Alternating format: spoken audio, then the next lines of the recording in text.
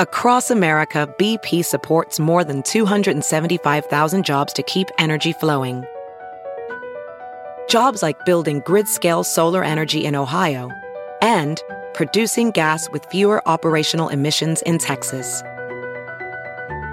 It's and, not or. See what doing both means for energy nationwide at bp.com/investing in America. This is the Straight Up Breakdown Podcast. Exclusively on the Herd Out Media Network. Tell it to me straight up. Hello, and welcome into the Straight Up Breakdown Podcast, proudly part of the Hail Varsity Network. I am Greg Smith, I can't believe I'm about to say this. I finished a 10K over the weekend, friend.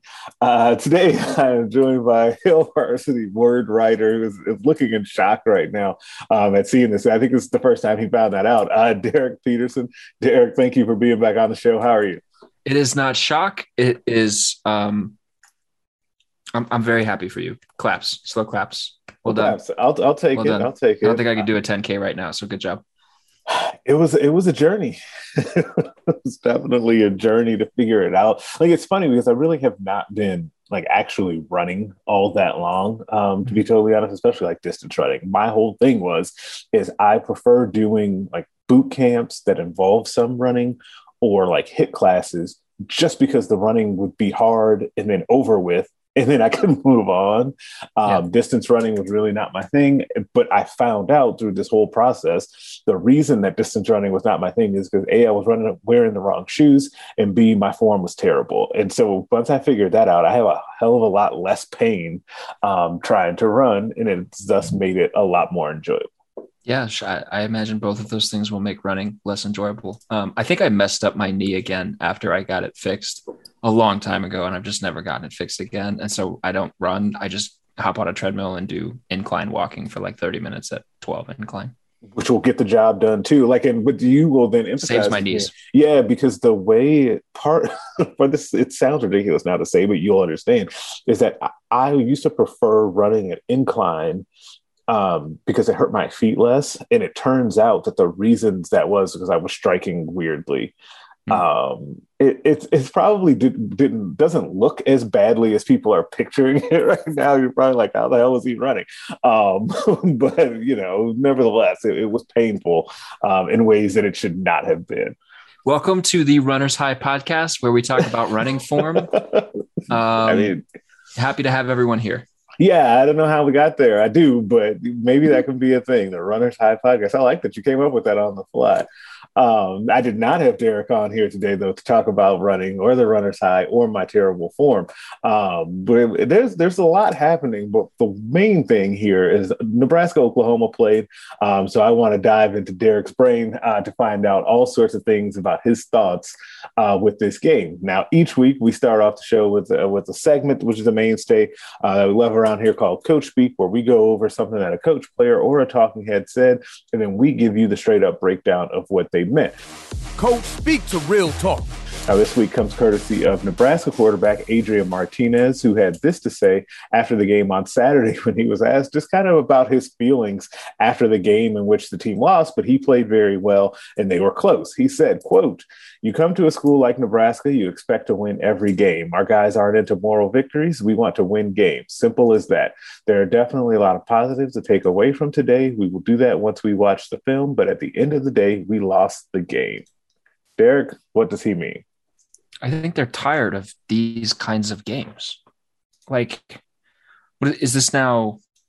Because he was 12-20 coming into the season, so he'd be 14-22 right now at this point. He being Frost.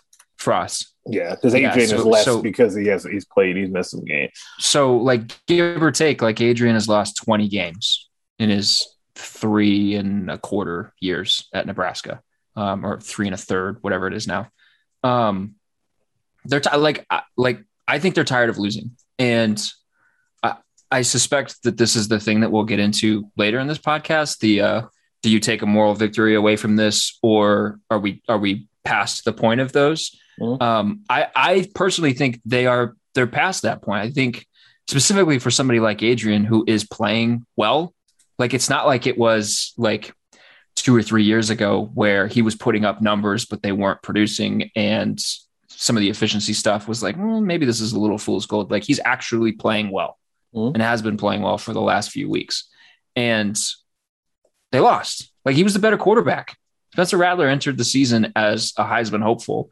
And a lot of people thought that he was the favorite to win the Heisman, and draft people said he was going to be the number one quarterback taken whenever he can go to the draft. And Adrian Martinez outplayed him on his home field last Saturday, and still lost. Like, I think that's hard. That's got to be hard.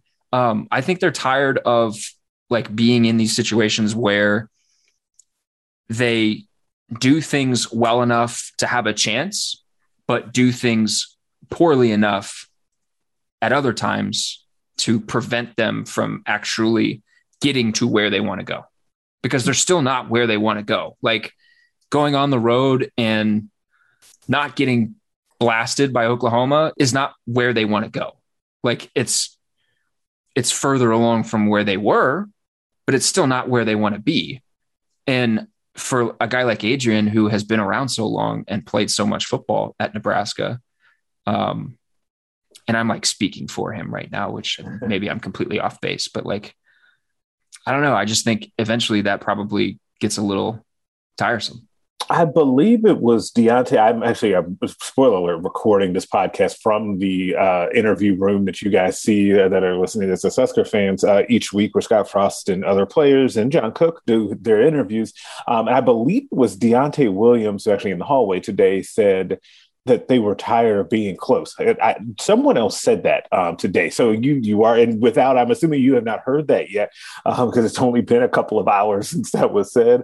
I'm vibing with you on that. I do think that the players are tired of the almost and the if only for a couple of these things. And I do think that it hits differently when you are playing well. And the reason why I think that Williams matches up well with Adrian in this particular scenario is that defense is frankly playing their asses off. I think that they're having a really, really good season.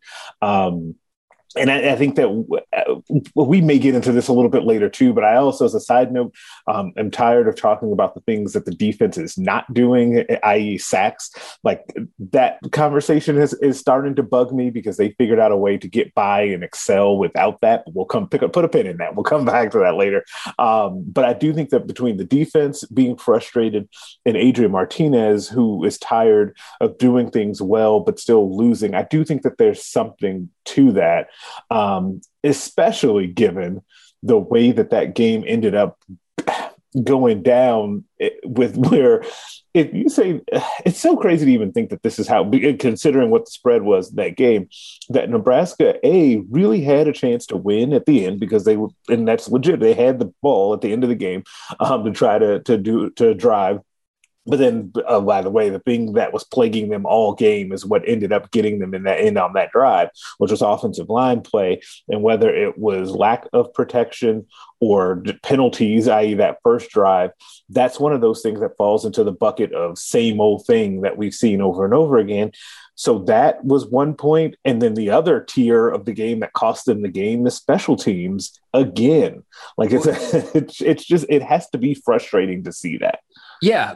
And I think the point that you just made, again, I think that's the reason you hear people like Adrian and Deontay say, yeah, we are tired of being close. We want to win games, because it's not like it's not like there's a moving target right now. Like it's the same thing that is costing them football games time after time after time. They can't run the football. They don't have consistent line play, and their special teams are a disaster.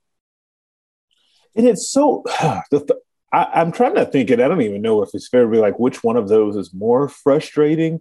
But if I did have to pick one, I actually might pick the special teams, given how much talk there was on the offseason about, hey, we're starting practice with special teams and we're talking about it. And everybody, like the smirk there, and everybody is doing, like, everybody's focused on it. And we have this coach and that coach helping out with it.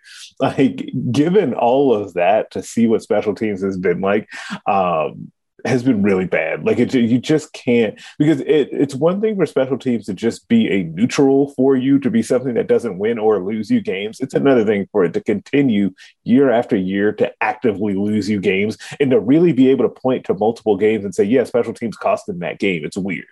Yeah. I mean, I don't know how many people saw this because I'm pretty sure it was deleted, but a former special teams stalwart guy tweeted some shade during the game. Yeah. Where he was like, yeah, special teams was never focused on, which for someone that was as involved with that phase of the game as this particular individual was, that doesn't look good. No. And like, you look around college football and like the teams that win have a good quarterback, they can run the ball, and they have good special teams.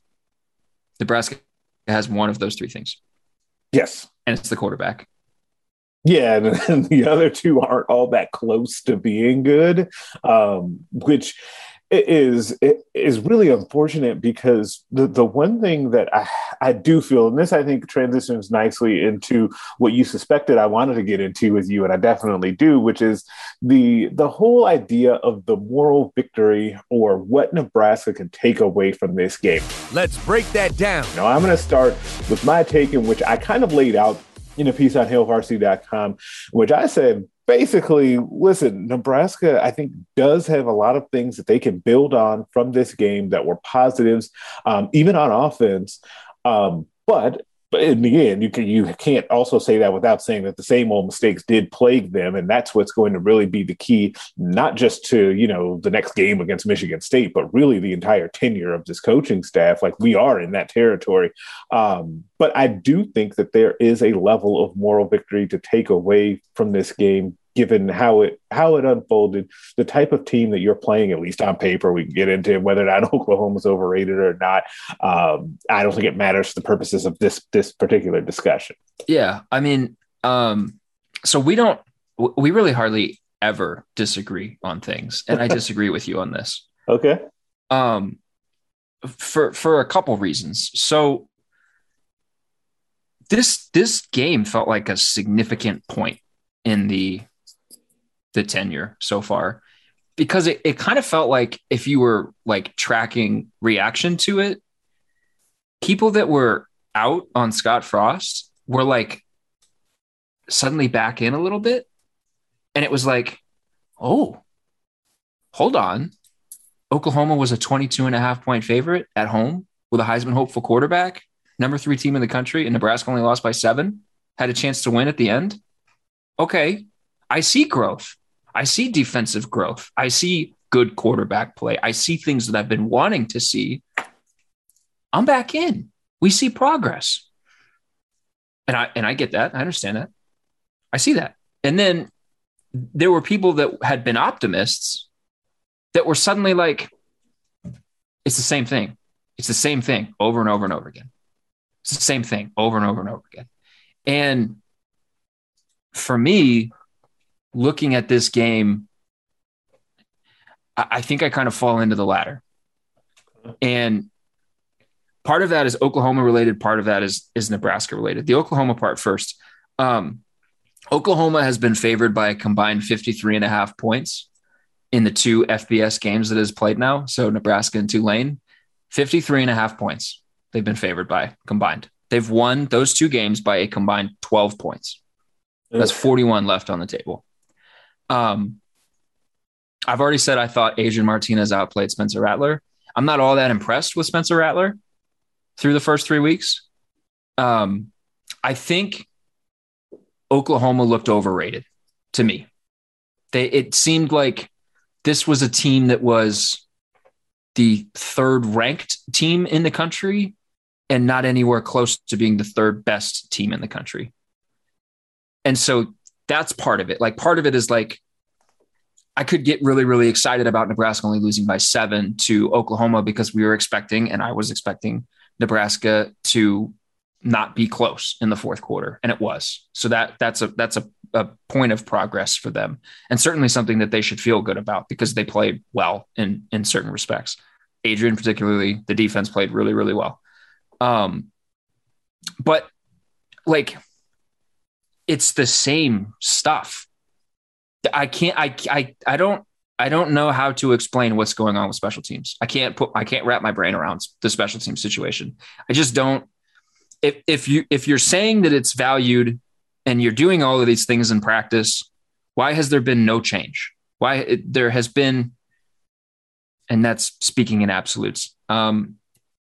It seems like there are still disaster situations on special teams when really like you shouldn't have those. Yeah, we like term it on the side, like inventing ways to give up points or to lose games. That's what we talk about. Like it's a weird thing that happens to Nebraska where like one of your linemen just gets absolutely blown up to the point to where the ball gets like hit into them and blocked, and then the other team picks it up and runs it all the way back. Well, so that's where I'm going next. That's where I'm going next. Happen? Like how often does that ever happen? I don't want to pick on that specific player, but that guy was replaced for this Oklahoma game because through the first 3 weeks of his season, he was consistently getting beat or consistently putting bad tape out there. And the guy that replaced him was the guy that he replaced a year ago because that guy was consistently getting beat. And then the replacement, he's a guard. He's not a tackle. He's not used to being in space. But like the play where somebody was coming stunting around from, it was Hickson's right coming through the middle of the line. And Hickson just completely whiffed on the block, completely missed him and pancaked his own lineman. It looked like I saw it all over social media. Like it looked bad. They're supposed to be athletic. That didn't look athletic at all. They're supposed to be, we were told they were going to be the strength of the team, the offensive line. Yeah. And every single one of them had a penalty called on them. Juergens had 2 extracurricular penalties called on him. And the second one wasn't a penalty. I get it wasn't it was a dumb flag. I understand that. But after you have one, you're on thin ice. And his explanation after the game seemed to display that he either didn't care about that or doesn't think that's the case. I don't know. The offensive line has been problematic. A buddy of mine was texting me Thursday night last week as they were watching the Nebraska Buffalo game. And I was just getting like clip after clip after clip after clip into my inbox of pointing at a lineman, watching him get bull rushed off the ball, and then again and again and again, and then looking at another lineman, watching him get beat again and again and again, and then looking at another lineman, watching. The offensive line hasn't been good. And like, this is kind of emblematic of Nebraska's offense for the last 4 years because they've looked good on paper. And when you look at some of the advanced analytics, they look good. So like some of the advanced stuff right now, if you look at Nebraska's offensive line, like line yards with footballoutsiders.com, basically like how many yards rushing does the offensive line open up? Right. Nebraska's like in the 40s nationally, which is above average. But there's also, I don't know how useful some of the advanced analytics are right now. I was reading that like ESPN and NCAA's play database is wonky and missing plays. So some of the per play stuff is going to be super flawed and not usable right now. No, I don't know if that influences Football Outsiders data. I don't know where they get their information from. But that's out there. But this is like, they look good on paper and then you watch them and they don't look good when you watch them and they don't look consistent. And like Nebraska has an inability to run the football consistently, not Adrian Martinez scrambling off of broken pass plays, but run the football with running backs. And this dates back to when Divine Ozigbo left. Maurice Washington was fine, but he couldn't run within the structure of what he was supposed to do on any given play. He would always bounce things outside and he would make things work because he was just supremely athletic. Dedrick Mills didn't know when he was getting the ball, didn't know when he was going to be running, and then wasn't consistent with it. And the offensive line wasn't consistent with it. And they haven't been consistent through these 3 games. It's just, we have reached I wonder if we have reached a point where suddenly the answer you are looking for is in the question. Like if we're constantly asking, well, what are they going to do to get this fixed? What needs to fix this? Wouldn't the answer just be like, they're not going to get it fixed because they keep trying and they keep not doing it? Yeah, this is where I actually get concerned when Scott Frost is asked about fixing these things, and his answer is, "We're just going to double down. We're going to try harder." It's variations of that. Those are the things that make me nervous and make me lean towards what you're saying, which is it won't be fixed because there doesn't seem to be, I don't want to say an acknowledgement of the problem, because I think that they understand that, hey, we need to be able to rush the ball, or hey, we can't have special teams costing us games, or what have you. But what are you really doing to fix it? Right. And again, at some point, talking about special teams obviously has not done the job. It's just saying that it's going to be better. Whatever is happening with the offensive line, and the offensive line is such a mystery because what you laid out is all true. But the most concerning thing, honestly, about what you just said is that each offensive lineman has basically taken turns either whiffing on blocks, getting penalties, being out of position, whatever. And I think that Nebraska's offensive line, I've talked about this with a couple of different people, and no one has a great answer for this. The amount of times that they just miss blocks, which I don't know what to attribute that to. I can't really say, okay, well, that guy's just not very good, or he's not coached up well, or whatever. Like, I don't know what to do with that. But the amount of times that happens is way, way too high. Like, it just happens consistently now, every game, especially this season. And I don't know if maybe we just weren't noticing it in previous seasons, but it feels like that's been a real thing this year, with guys just totally not hitting anyone. And like, the offensive line is young in terms of playing experience, and Frost continues to kind of lean on that and say, well, we're young on the offensive line. They are young at left tackle. Sichterman's been in the program forever. Hickson's been in the program a long time. This is Juergen's, third or fourth year? He's been in the program a long time. Because he was part of Frost's first recruit. So this is his first recruiting class. Now, he was injured the first year, but still, he's been around in the program for a long time. Ben Hart is in his third year. It's just, I don't like the young thing. Kind of young. I'm not with the young thing. I'm just going to, I'm not with that. But put an asterisk on it. Yeah. We have to explain that a little bit once you say it. To be fair, I'm not out on Frost or Nebraska. Like, I'm not at like I was talking about, like, it's at some point, maybe the answer is just the question. It's not going to get fixed. I'm not at that point yet, but like, Frost is now 0-8 against ranked opponents at Nebraska. Well, and they're going to play Michigan State this weekend in East Lansing. It's going to be a night game. That'll be a good atmosphere at East Lansing. That team is ranked again. Mel Tucker has them hitting and looking good. Yes. That's suddenly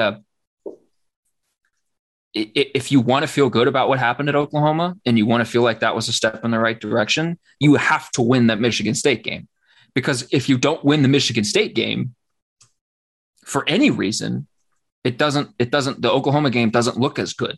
Then it just looks like just another game in the loss column that they've had a bunch of. If you win the Michigan State game, then you can say, heck, yeah, that was a turning point. That was a turning point for us. We didn't flinch. We took their shot, didn't flinch, and then we bounced right back because we had some confidence. And if they beat Michigan State on the road, that'll be a big time win. I know a lot of people were pretty down on Michigan State coming into the year, but I thought that was going to be a good team. Now it's been a better team than I think anybody kind of thought that they would be. So if Nebraska can get a win on the road against Michigan State, that'll be a big deal for them. But they're at the point where it feels like they have to get a win against Michigan State. Oh, absolutely. I'm not sure that you said it was a big game. I think that, and it's funny because like defensive coordinator Eric Chinander has said this a couple of times now, where like, and during press conferences where, every game is the biggest game of the season, and whichever one the next one is the biggest game. And that's great for a coach to say. Coach speak, shout out to the segment. But this game coming up, it really is the biggest game for them. Like, I really believe because of a lot of things that you said about it can either validate or invalidate what people think about the Oklahoma game. But also, let's be real, they are now 2-2 on the season, heading into now the bulk of conference play. If you lose this game to go to 2-3, you're likely, if you just go by Vegas odds favored, you maybe are favored in one more game, the Purdue game.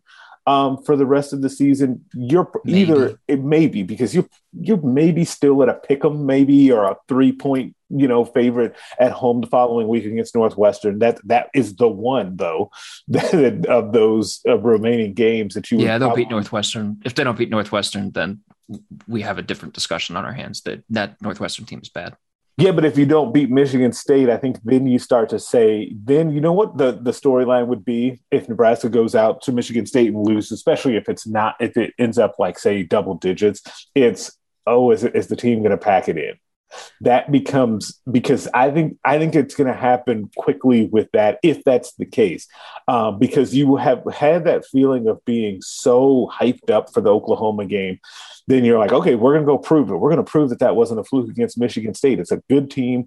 Our first opportunity under Coach Frost to go out there and take down a ranked opponent. We lay another egg. Is this ever going to happen? Because I think that there's something psychologically that trips that says, okay, we actually have been working really hard. We're working harder than we have before, but it's still not happening for us. How in the world do we make this happen? And that's where I think you get in the danger zone, because you get into these situations where you're playing all these games in the conference where anyone can beat anyone. And in fact, some of these teams you've had a hard time beating previous years anyway. Like, I just think that could go really badly if they lose this Michigan State game. I think it's a monumental game this weekend. A few things. It could go that way. I don't think they're going to get blown out by Michigan State. I don't think that either. For the record, I don't think that's what's going to happen. And I don't think anyone. I don't know if I can. I don't think I can say that. There's no way they're losing to Northwestern. Like, you're like, anybody in the Big Ten can beat anybody any given week. Northwestern cannot beat anybody. Man, we watched. That is a bad football team. But so is Illinois. Illinois is a bad football team. That's true. We watched them beat Nebraska in week 1. We've seen some, which year was it that Purdue beat Nebraska without Rondale Moore? We've seen that happen. Like, there's been some. That was 2 years ago, 2019. Yeah, I believe that's 2 years. Yeah, because last year was the year that JoJo Domann covered him very well. So that was two years ago. Like, we've seen some weird stuff, man. We've seen some stuff. Yeah. I was going to say something else. I can't remember what I was going to say. Oh, the thing from Chenander where he says, like, the next game is the biggest game. Like, that is definitely coach speak, but that's also their reality right now. Oh yeah. Yeah. which is remarkable. And the last thing that I will say about moral victories, because then I want to give some praise to the defense. We're in year 4. So you're with me, because I'm glad you brought that back up, because I actually wrote this down and then moved on. That I think that what I'm hearing from you is, if that loss came in year 1, it would be more acceptable as a moral victory than happening in year 4 or year 2. Yeah. If this is how the Michigan game in year 1 went, you would feel better about it being a moral victory. Or year 3. It just feels like this is what it kind of feels like right now. It kind of feels like whatever step or phase or rung of the ladder or portion of the rebuild you want to call whatever Nebraska's in right now, it feels like they're trapped in it and can't move past it. It feels like we've been in the same portion of the rebuild for too long, for longer than should be the case. And I don't really know why that is or what to do with it, but that's kind of the vibe that I get. And that is with a defense that has made tremendous strides. Yeah, absolutely. Every year. And I feel like now, and I've been thinking about this too, because I think about it obviously from a recruiting perspective of like being able to sell things on the recruiting trail. Now every team basically needs that. And I think that Nebraska's defense, and that being the identity of the program right now, kind of by force because they've been so much better than the offense, is something that you can sell. And it's something that I feel like when I turn on Nebraska now, I kind of understand what I'm going to see from the defense. Like, and that's a good thing. And it's also positive. I know what I'm going to see in a positive way, I should say, from the defense. I know what I'm going to see from special teams, but that ain't necessarily positive. And so that's a really good thing. On a week-to-week basis, I feel like they're fairly consistent in what we're going to see. And I think that that's great. I think that, again, it's odd in a way because it's not nearly what we thought we'd be talking about in Scott Frost's fourth year. But I do think that that defense has been really, really good. And this brings me back to the point that I teased earlier about I still think that there's a little too much focus on what this defense is not right now versus what they are. I think that they are very, very good. But they obviously do not currently have a sack master on the defense, someone who's just wreaking havoc, getting after the quarterback, causing negative plays. And so there's so much focus on that because that's how people can wrap their minds around good defensive football. But somehow they figured out a way to continue to keep this thing pushing without having that in their defense. And unfortunately, and honestly, I think the part of the reason why they figured it out is because they haven't had it for so long that they had to figure it out. That's how I honestly think that it came to be. To be fair, it's a stopgap because they have to find that kind of guy. So eventually, if they were to ever get to the defense they truly want to be, they're going to have that guy because they would never be able to. Now, this is a long way off, but they would not be, I don't think, be able to win championships without that. I think you would have to have that element. Now, again, hear me when I say this, they're a long way away from that, but that being the ultimate goal, you would have to have that. Yeah. So getting to the quarterback for sacks and then creating turnovers are kind of the two things that you look at. They're going to give up a couple of third downs, apparently. Give up some third and longs. If they can get themselves into 3rd and 17, but still give them up every once in a while. Yeah, that's. But here's this hypothetical for you. It is December of 2017. Scott Frost has just stepped off the plane in Lincoln, Nebraska. Yep. I come to you and I say, look at the calendar for 2021. Mm-hmm. That'll be Scott Frost's 4th year. Lincoln Riley is still going to be at Oklahoma. Oklahoma is still going to be very good. They're going to be one of the best teams in the country, one of the highest ranked teams in the country. Nebraska is going to hold them to 23 points. What would you say? What would you think the result of that game would be? Oh, I would have thought Nebraska destroyed them. If you told me that they had, at that point, that day that he stepped off the plane, you told me they hold them to 23 points, they've probably won like 50 to 23. Is honestly what I would have thought. That now Nebraska is okay. If Oklahoma is ranked 3rd, Nebraska is right in that mix. Nebraska's 2nd. Yeah. So I looked this up Saturday night. So dating back to 2013, Oklahoma had lost 8 straight games in which it had been held to 24 points or less. 8 straight dating back to 2013. So from 2013 to 2016, they lost 8 straight games. And the 2 in 2013 or at the end of the season, they had 2 wins at the beginning of the season. 2013 to 2016, they lost 8 straight games in which they were held to 24 points or fewer. For the 2017 season, Lincoln Riley took over as a head coach. Bob Stoops retired. He had never been held below 27 points. A Lincoln Riley coached Sooners team had never been held below 27 points. And that includes playoff games, college football playoff games. Nebraska held them to 23. And they did it in a way that looked very Big Ten-esque. A lot of people have said that. I think it's appropriate. Yeah. Nebraska looked like a Big Ten team, and they turned that into a Big Ten game, and it made Oklahoma uncomfortable. And that's a good sign. That's a really good sign. That's a good sign, yeah. Like it has taken Frost a long time to get his team to this place, but this is where he wanted to get them to. And he had a long way to go. And in a lot of respects, we're there. They look like a Big Ten team, and that's a good thing. But they scored 16 points, and that was the 9th time under Frost in his 36 games that they have been held under 20 points, at 20 points or below 20 points, which is like a quarter of their games for this offensive system and what it was supposed to be. It's just something that is. So we We'll see. We'll see what happens in East Lansing. Things are going to get weird in East Lansing, I feel like. Things are going to get weird. One of my favorite college towns. But yes, things are definitely going to get weird. Now, every week we end the show with a segment that we call Put Them on Blast, where we basically put someone on blast for something that they did or said. Put them on blast. Today, I'm going with a repeat because I saw this thing coming. I saw it coming a mile away when the NFL put in that stupid taunting penalty enforcement thing that they wanted to do, that this was going to get out of hand and we were going to have all these silly plays. Now, I barely turned it on. I saw some NFL yesterday. We recorded this on a Monday. Saw some NFL on Sunday, and guys are getting flagged for doing the no-fly zone. We're seeing just flags on flags on flags for celebrations. And I want to know, like, and I don't know, and maybe I missed it. Usually at some point after the fact, like the behind the scenes details comes out on who exactly wanted this and why exactly this has to be a thing. Because I need to know, like, why does this need to be a thing?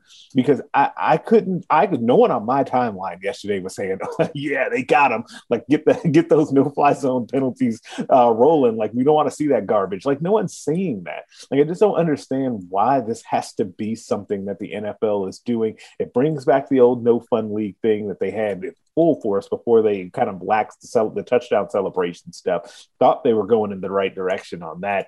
They are not. These celebration penalties are the absolute worst. The NFL, the refs, everybody involved in this has to go on blast. You have joined my side. I think taunting penalties in sports are stupid. Oh, they're dumb. We should not have them. Especially at the professional level. At any level, we should not have them. Taunt. Talk your smack. We have the greatest athletes in the world, and we are like pounding into their brains that they have to be the most competitive person on the field or on the court or whatever. Yep. On the pitch. Don't flag them for taunting. Right. Come on. It's dumb. Can I put a thing on blast? Not necessarily a person. Can I put a thing on blast? You can put whatever you want on blast, my friend. I would like to put old age on blast because did not see that coming. I should not be old, but I have become my father in one very disappointing aspect. So like Thanksgiving, Christmas trips, my dad and his dad after lunch would just be passed out in the recliners. They take a midday nap. Yeah. If I have a big lunch, I have to nap afterwards. It's dumb. So Saturday, I had a big lunch and then I napped after Alabama went up 21-3 on Florida. And then I wake up and it's 31-23. I'm like, I missed the best part of the game. What happened here? So I need to put old age on blast because I am too young to have to take midday naps on a Saturday. And I am not okay with missing key parts of big football games. The number one team in the country almost lost, and I missed half of the drama surrounding that. And for that, I need to put old age on blast. I feel like that has to be in the Hall of Fame of Blast on this show. Sasha, who is so graciously producing this, save that, please. Rack him. Because old age going on Blast is a plot twist I did not see coming today. But there are a lot of people out there that can empathize with that because I'm with you. The naps after big meals happen a lot more frequently than they should at this point. It's funny. You used to make fun of those guys for having to do that. We're like, what's wrong with you? And now it's definitely, it catches up to you. It definitely does. And I'm still a child. If Dustin listens to this, he's going to text me and tell me that I'm still a child. And so I shouldn't be complaining about old age. I'm too young. Your too back young, hurt Greg. too? Your back hurt? My back does hurt, actually. Okay. And my For hips no hurt. reason. You didn't and do my anything. knees hurt. Yeah. No, I went to the gym before this podcast. Oh, look at you. It's probably poor form to bring it all the way back around to the way we opened this podcast. Poor form. That's fine. And now I have to make a decision if Poor Form or Runner's High is going to be the title of this podcast. So I'm leaning towards Runner's High. And that'll do it for today's podcast. Subscribe to the podcast everywhere you listen to them. Rate us, leave us a 5-star review. If you leave 4, I'm inclined to think you're a hater and nobody wants that. Make sure that you are checking out the other podcasts on the Hail Varsity Network, the Mind Your Own podcast, the Varsity Club, Nebraska Preps post-game show, and the Hail Varsity radio show. Also, check out the Hail Varsity YouTube page. I'm back on on there with the recruiting question of the week video with Aaron Sorensen. And you can find us on Twitter at Greg Smith HV and at Dr. PD HV. You can email the show at straightupbreakdown@hailvarsity.com. I will catch you next week. A Huda Media Production.